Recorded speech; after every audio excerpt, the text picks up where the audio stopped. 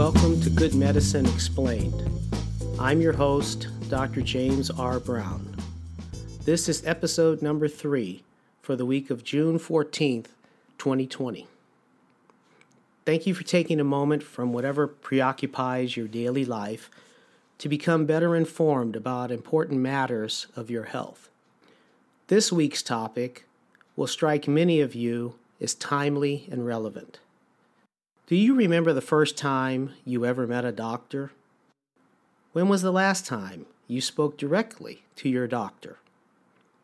Those moments and events in our lives are what we in the medical profession now call patient encounters.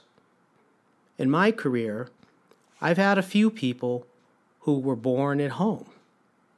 I've also personally done what used to be referred to as a house call, when a physician would come to your house with his little black bag and examine you in your home because maybe you were too ill or frail to come to the doctor's office. On other special occasions, I had the privilege of being the very first hands that touched and greeted that individual at their birth. I've had many patient encounters in the ER or in the operating room or in the hospital during what we call hospital rounds. There was even a time when I'd encounter my patients in a rehab or SNF, now called a skilled nursing facility. They used to be called convalescent or nursing homes. Afterwards, most of my patient encounters were done almost exclusively in my office or at an urgent care where I sometimes take shifts.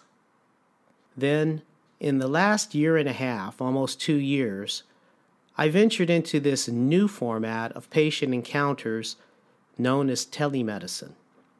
Especially in the last 4 months, with the advent of COVID-19, I've become certain that this new format of patient encounter will become the predominant manner of engaging with medical professionals as we move further into the 21st century.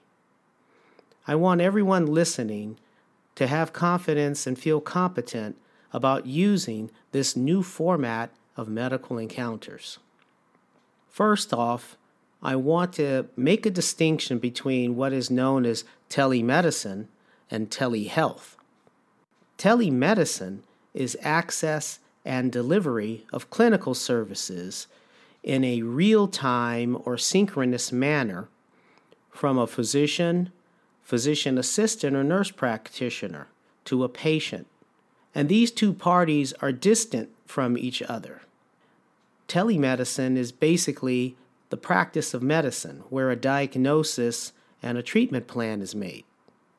On the other hand, telehealth refers to a variety of non-clinical health services that can be provided or exchanged remotely from 2 different locations. Examples of this include remote patient monitoring, where some people with pacemakers may have their pacemaker interrogated for the battery and for the settings on the heart rates, or people that are having labs that are being monitored, like their bleeding times, or some people that are diabetic or they're shut in at home. They can have a lot of services and assessments done in this fashion. Now, think of the advantages here. Number 1, there's comfort. I've commonly encountered patients who describe to me the white coat syndrome, where they come into my office and they have elevated blood pressure readings. And they tell us, well, every time I come into your office, I get anxious or nervous, and that's why my blood pressure's up. Well, think about it. You're now in your own controlled setting and environment. You could be at home or in your car or in your office, and you can do an effective patient encounter that way. Secondly, think about the safety issue. There's less risk of catching infections waiting in a doctor's office or exam room. Maybe it's 3 o'clock in the afternoon and the doctor has already seen 20 patients. Those are 20 more possibilities of infection that you might have encountered. Think about the convenience, especially if you've just had surgery or you're elderly and physically disabled. Getting in and out of a car, getting into the doctor's office and returning back, all of the events related to this could be challenging for some people. Think about the efficiency. There's been times where patients have had to take the whole day off of work. They live in Los Angeles and they've got to come to my office here in Rancho Cucamonga. And that commute could in itself be more than 2 hours. So it's much more efficient. You could accomplish everything you want in just a 15 or 20 minute encounter. I think it's also a big advantage because it empowers the patient to have a little more control of the exchange, and it opens the communication between the physician and patient relationship. From my point of view, it's very helpful because it improves the workflow in my practice. I can move from one patient to the next in a more efficient fashion and manner. Now, telemedicine encounters are not appropriate or suitable for emergencies, or when you've had trauma, or you're in severe pain, you have high fevers, or if you have a condition where the physician should actually be examining you physically. In those instances, a telemedicine encounter would not be appropriate. It's also not appropriate if you need a prolonged consultation or you have multiple questions. The telemedicine encounter is most suitable for following up on lab or radiology results, things that you've already completed and you just want to get a summary review. It's also excellent for monitoring patients with chronic conditions, such as people with diabetes or hypertension or thyroid disorders.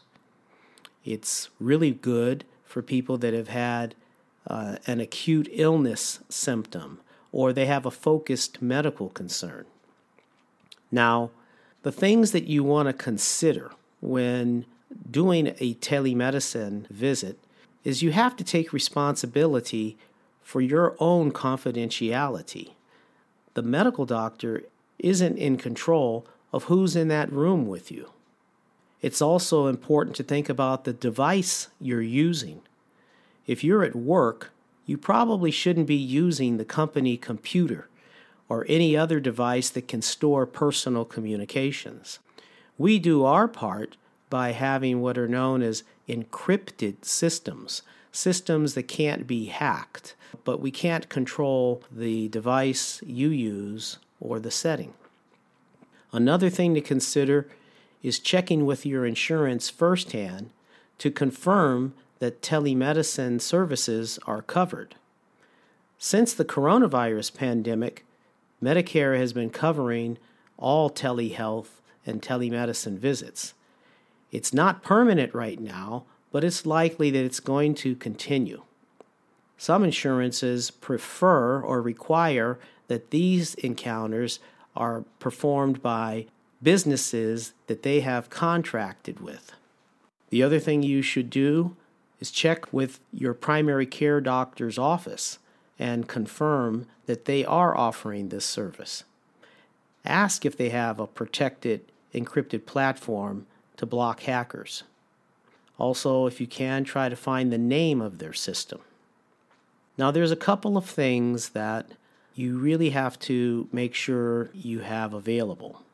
The needed materials for an effective telemedicine encounter, number one, is an internet connection.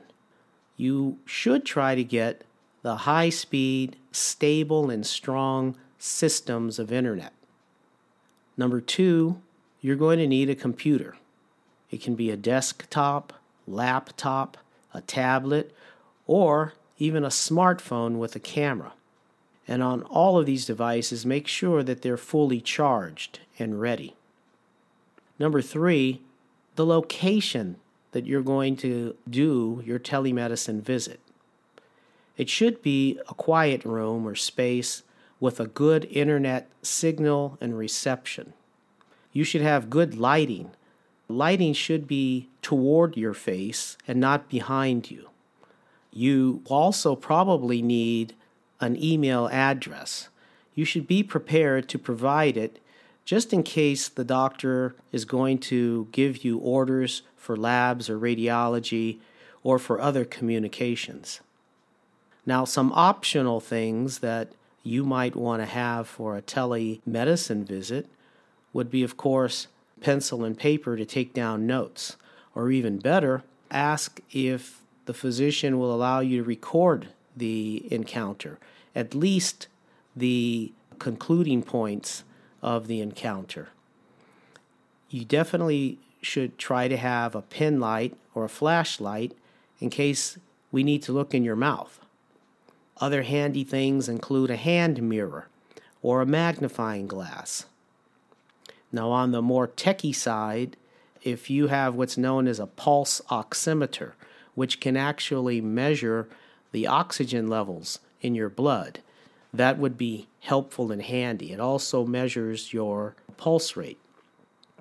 There are new devices that are coming out called e-stethoscopes, and these devices are actually able to connect to your computer through a USB port, and you simply place the transmitter on your chest, and the physician can listen to your heart and lungs. Before this encounter, you want to do several steps. You want to be familiar with the major web browsers: Internet Explorer, Google Chrome, Safari, Firefox, or even Microsoft Edge. You want to make sure that you update all of your software browsers beforehand to make sure you're operating with the latest system available. Another recommendation is to actually do a trial run of a telemedicine visit with someone in the physician's office. If you're having trouble, one of the common things to do is simply click your refresh button. Sometimes you find that that alone will reset and schedule things. You also want to check your spam folder. Sometimes links are found in the spam folder. But what's really important is to have a positive attitude, don't give up, and have patience. Many telemedicine encounters are typically scheduled for 15 to 20 minute intervals. So organization and punctuality are very important. Before you have your encounter, download and print copies of any of your labs or X-ray reports or other reports you want to review with the physician. If you have pictures of your skin or other things that you want to send them before your encounter so that they can be downloaded with your visit. Any flow sheets like blood pressures, blood sugars, other data that you want to transmit and share with the physician in the office should be transmitted via a PDF, which is a portable document format. Or in some office systems, they have a portal on their electronic medical record. Now, at the encounter, be prepared to give several different points of information. Just as you do when you come into a doctor's office, we take your vital signs. We probably know your height, but we have you stand on the scale and get your weight. They do a blood pressure reading, check your temperature, your pulse, your respiratory rate.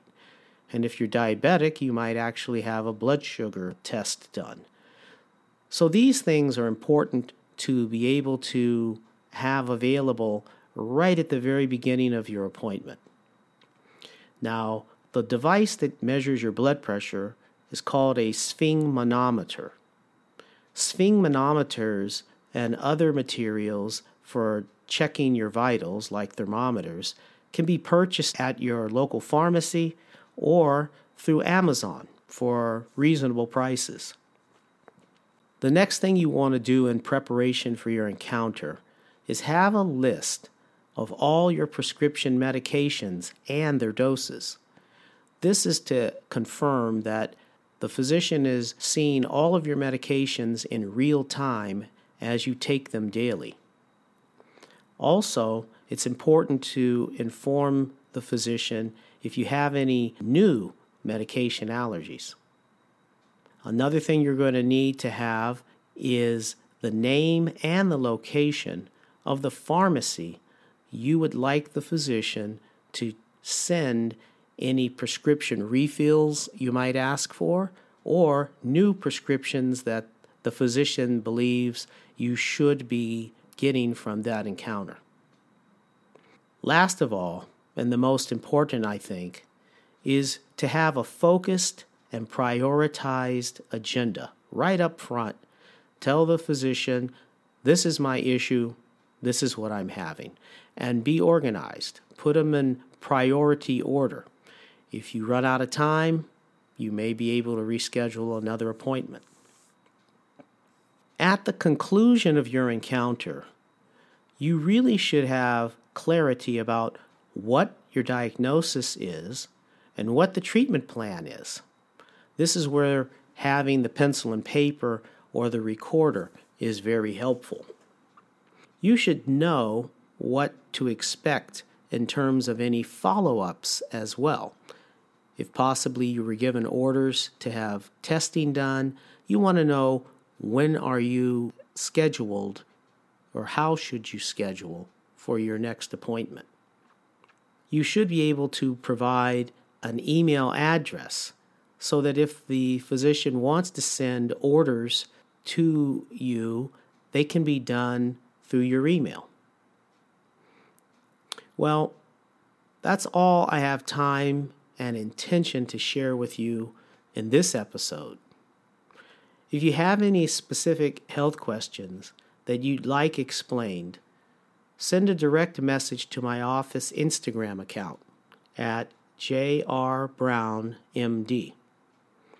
Until our next opportunity, may you be happy, may you be healthy, may you be loved, and may you have a peaceful heart.